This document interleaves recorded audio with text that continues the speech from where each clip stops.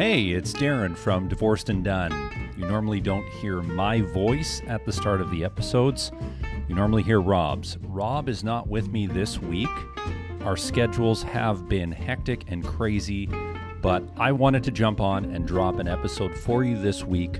What we're going to do is a case summary about a case where the court had to interpret a separation agreement. We get lots of questions from you guys about separation agreements and when a court will step in and interpret it and what happens in these sort of cases. So I have a recent case for you.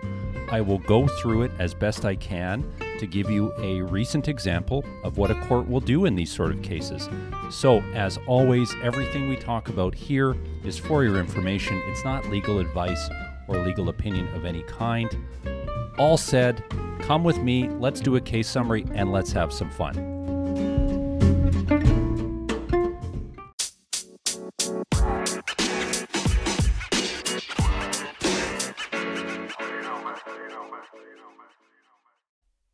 This case comes from the Court of Appeal of Saskatchewan. The citation's 2022 SKCA, meaning Saskatchewan Court of Appeal, number 90, 2022 SKCA 90. The case involves a separated couple with one child. They were together for 15 years, married in 2000, separating in 2015. In 2016, less than a year after they had separated, they signed a very comprehensive separation agreement. And so, as we talk about on this podcast, the goal of a separation agreement is to make agreement on all the big divorced and done steps. So step one, you're going to live separate and apart. Step two, parenting time and parental decision-making of any minor children. Step three, child support. Step four, division of property and debt. Step five, spousal support or waiver of spousal support. And lastly, getting that divorce order at step six. Those are the big themes that need to be addressed in any comprehensive separation agreement. And as we know, the only ways to get divorced are living separate and apart for a year and coming to an agreement with your ex-spouse on all of those things through a separation agreement. If you can't do that, then you need a judge to decide those issues for you. And despite the thousands of divorce filings in court every year in Canada, 99%, and I'm generalizing, I don't have the exact stat, but 99% of folks ultimately land on a separation agreement. Only very few of them actually run to trial. Various factors for that include, of course, people run out of steam, energy, or money to run these to litigation. So the folks in this case said, less than a year after they separate, let's do a separation agreement. And if we step back, you don't have to wait the full year of separation to address all the divorced and done steps. You can do them in a separation agreement day one of your separation if you wanted. You just won't get that divorce order till you live separate and apart for a year. So that's what these folks did. And the essence of the separation agreement between this separating couple was that the husband, would give up primary parenting of the party's child. Mom would have primary care of the child. They would share parental decision-making, but mom would have primary care. Dad worked for a rail line, and he was away from work or away for work for long stretches of time. So he couldn't be the primary parent. But the parties agreed that dad would not pay any child support to mom. And this is kind of a unique thing. We don't often see this. We often see in separations where there's minor children, one parent receiving monthly child support or periodic child support. It can be paid in increments through a month on the 1st or 15th day. We often see that. But in this case, the parties agreed that dad would not pay any child support to mom. And in exchange for that, dad gave up a $57,000 equalization payment that he should have received for giving mom sole title to the family home that they owned together. And the exact figure is $56,772. So dad gave that money up. He should have received that because mom received the lion's share of equity in all the family assets. And if mom was to keep the house, she would have had to have paid dad that $56,000 and change. But she didn't do that. And in exchange, dad said, I will not pay any child support to you. So everyone was happy with that. They signed the agreement. The agreement specifically said that it says, quote, the parties agree that child support payments from the husband to the wife shall be set off by the value of the equalization payment referenced, the $56,000 and change. The wife further acknowledges at this time that her income is sufficient to support herself and the child to an acceptable standard of living. The parties both had lawyers, and the lawyers clearly did a good job drafting this agreement. They didn't download this from the internet. They didn't go to Staples. Rob on this podcast has been very clear. No one should go to Staples to buy their draft form separation agreement. We are clearly precluding any possible future sponsorship with Staples, but nonetheless, Rob is steadfast. Don't go buy your separation agreement at Staples. And I agree with that. These folks had lawyers do their separation agreement. It was well drafted, and the parties were happy with it. 4 years go by. Between that time, they got their divorce order. And 4 years later, mom brought an application in court, and she sought an order for the commencement of child support payments. And you're probably sitting here thinking, why would she do that? And it's because she interpreted what we previously read about the separation agreement. So that provision being that the parties agree the child support payments from the husband to wife shall be set off by the equalization payment referenced here that the husband was giving up. And the wife further acknowledges at this time that her income is sufficient to support herself and the child to an acceptable standard of living. The agreement also says other things about this equalization payment. I won't get into all of them at this point. The agreement, the other provision I should reference here before going any further is that it said, it is understood and agreed to by the parties that in the event the wife would seek child support at any point in the future, the full amount of the equalization payment, the $56,000 and change, shall be credited to the husband for child support paid, regardless of when such application is brought by the wife. So the wife then, 4 years later, brings an application for child support, and her main argument was that the contract contemplated that she could at some point bring a child support application for the commencement of child support, and that in essence, the $56,000 and change equalization payment that the husband gave up was a credit towards child support that he should have been paying for those 4 years, but because he gave up that equalization payment that he should have received, everything's hunky-dory for the 4 years. She just now wants to commence that child support payment. And so off to court they go. It goes to the lower court, and the lower court, the Saskatchewan Court of Queen's Bench, ruled in favor of the husband. The court said that the interpretation of the agreement, broadly speaking, is such that this was a one-time deal. The agreement did contemplate mom may bring an application for spousal support in the future, but not that the money, the equalization payment, would be a direct set-off for it. Rather, it just allowed her in the future, if she wanted to bring a child support application, the court would consider that equalization payment as a set-off. It didn't say that it was, in fact, a set-off. Mom was not happy with the lower court's ruling, and she goes to the Saskatchewan Court of Appeal, and that's the case we're now considering.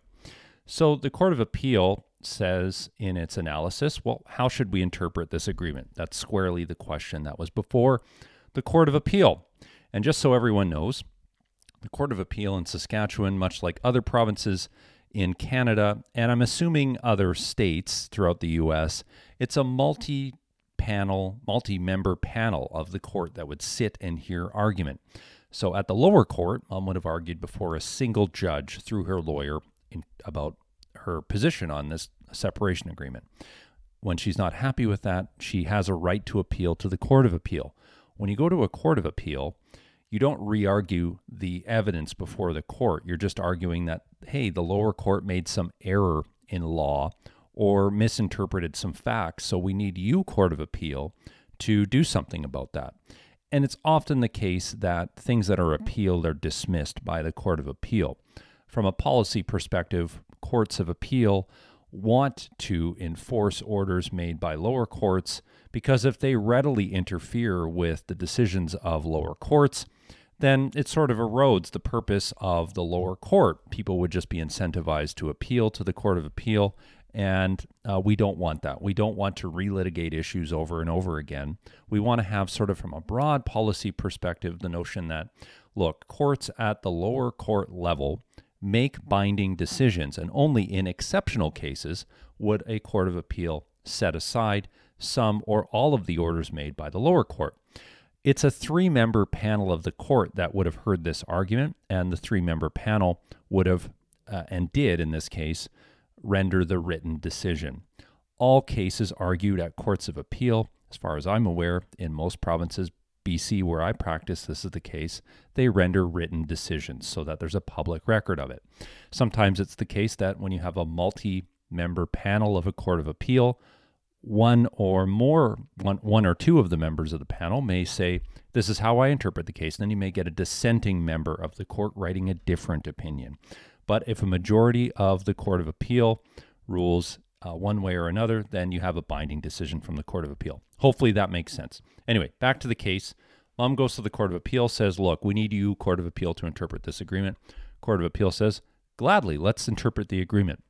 And what they do here is they say, well, the mom's argument, the wife's argument that the agreement should be read as meaning the $56,000 and change equalization payment waived by the husband was just in effect a prepayment for child support, a credit for future child support, is untenable.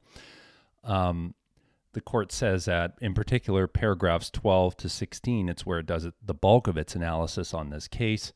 The court says it's not a tenable interpretation of the agreement for the obvious reason that the wife and husband entered into it on the express understanding that no child support was payable at that time because, quote, the wife had sufficient income to support herself and the child.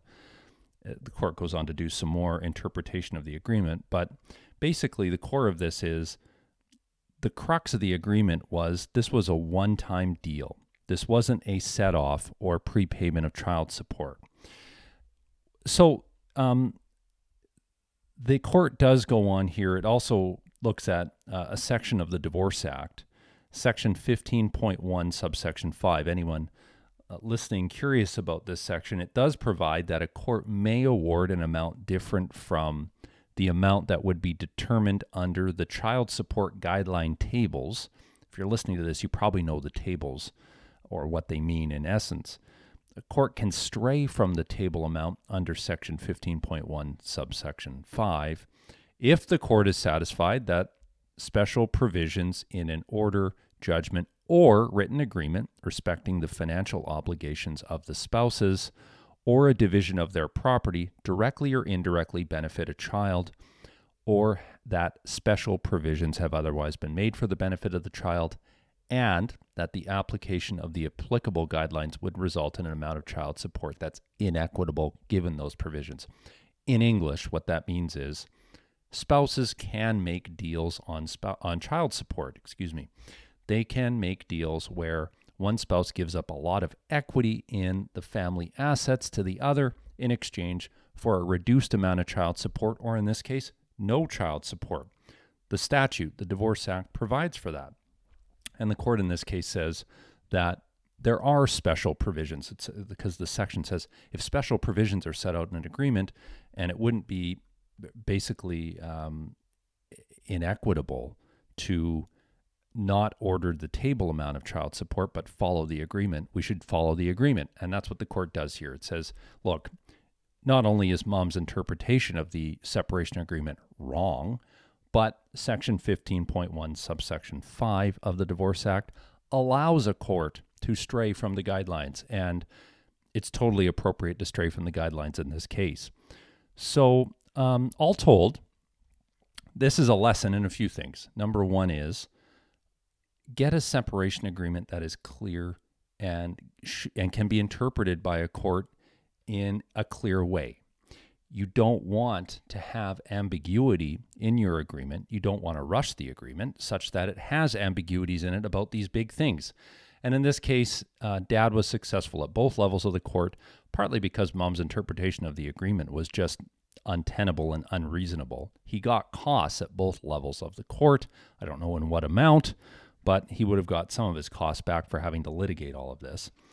But more broadly, get a clear separation agreement. Don't do that Staples contract that Rob talks about so passionately. Don't do that. Get a properly drafted separation agreement. The other lesson here is it is possible to not have to pay the table amount of child support, but you have to give up something else if you are the one paying child support. In this case, Dad gave up an equalization payment that he otherwise would have received of $56,000 and change. He gave that up and in exchange didn't have to pay the table amount of child support. It's possible under Section 15.1, subsection 5 of the Divorce Act. Hopefully that's clear. Check out the case. You can always go to canlii, CANLII.org, and type in these cases. You can go read them yourself.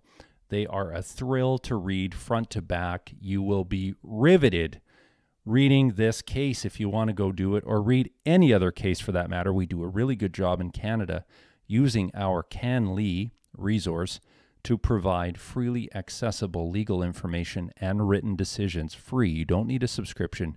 You can go to the website and download all the cases and read them. Thank you for listening this week, and Rob and I will be back soon to do more of our fun banter, answer more of your questions. Keep sending them to us as always. Speakpipe.com/divorcedanddone, A-N-D, done. If you send us a SpeakPipe, you get priority. You get to the top of the list. We will address your question ASAP-ish. Or you can always email us your questions, lawyerstalkingaboutdivorce@gmail.com. That's lawyerstalkingaboutdivorce@gmail.com. Your questions power the podcast. Your engagement powers our podcast. We have thousands of dedicated listeners that come to us every month. It means the world to us. The last thing I'm going to ask you to do is, if you haven't done it already, go leave us a review on Spotify or iTunes or wherever you get your podcasts. If you do leave us a review, by the end of September 2022, you'll be entered to win a t-shirt from Divorced and Done. We have a new logo that we have on our podcast. You can look at that. It's fun. It's our smiling faces and a cool neon text on it. We'll do a t-shirt draw at the end of the month. We look forward to being with you again. We'll talk to you soon. Thanks, guys.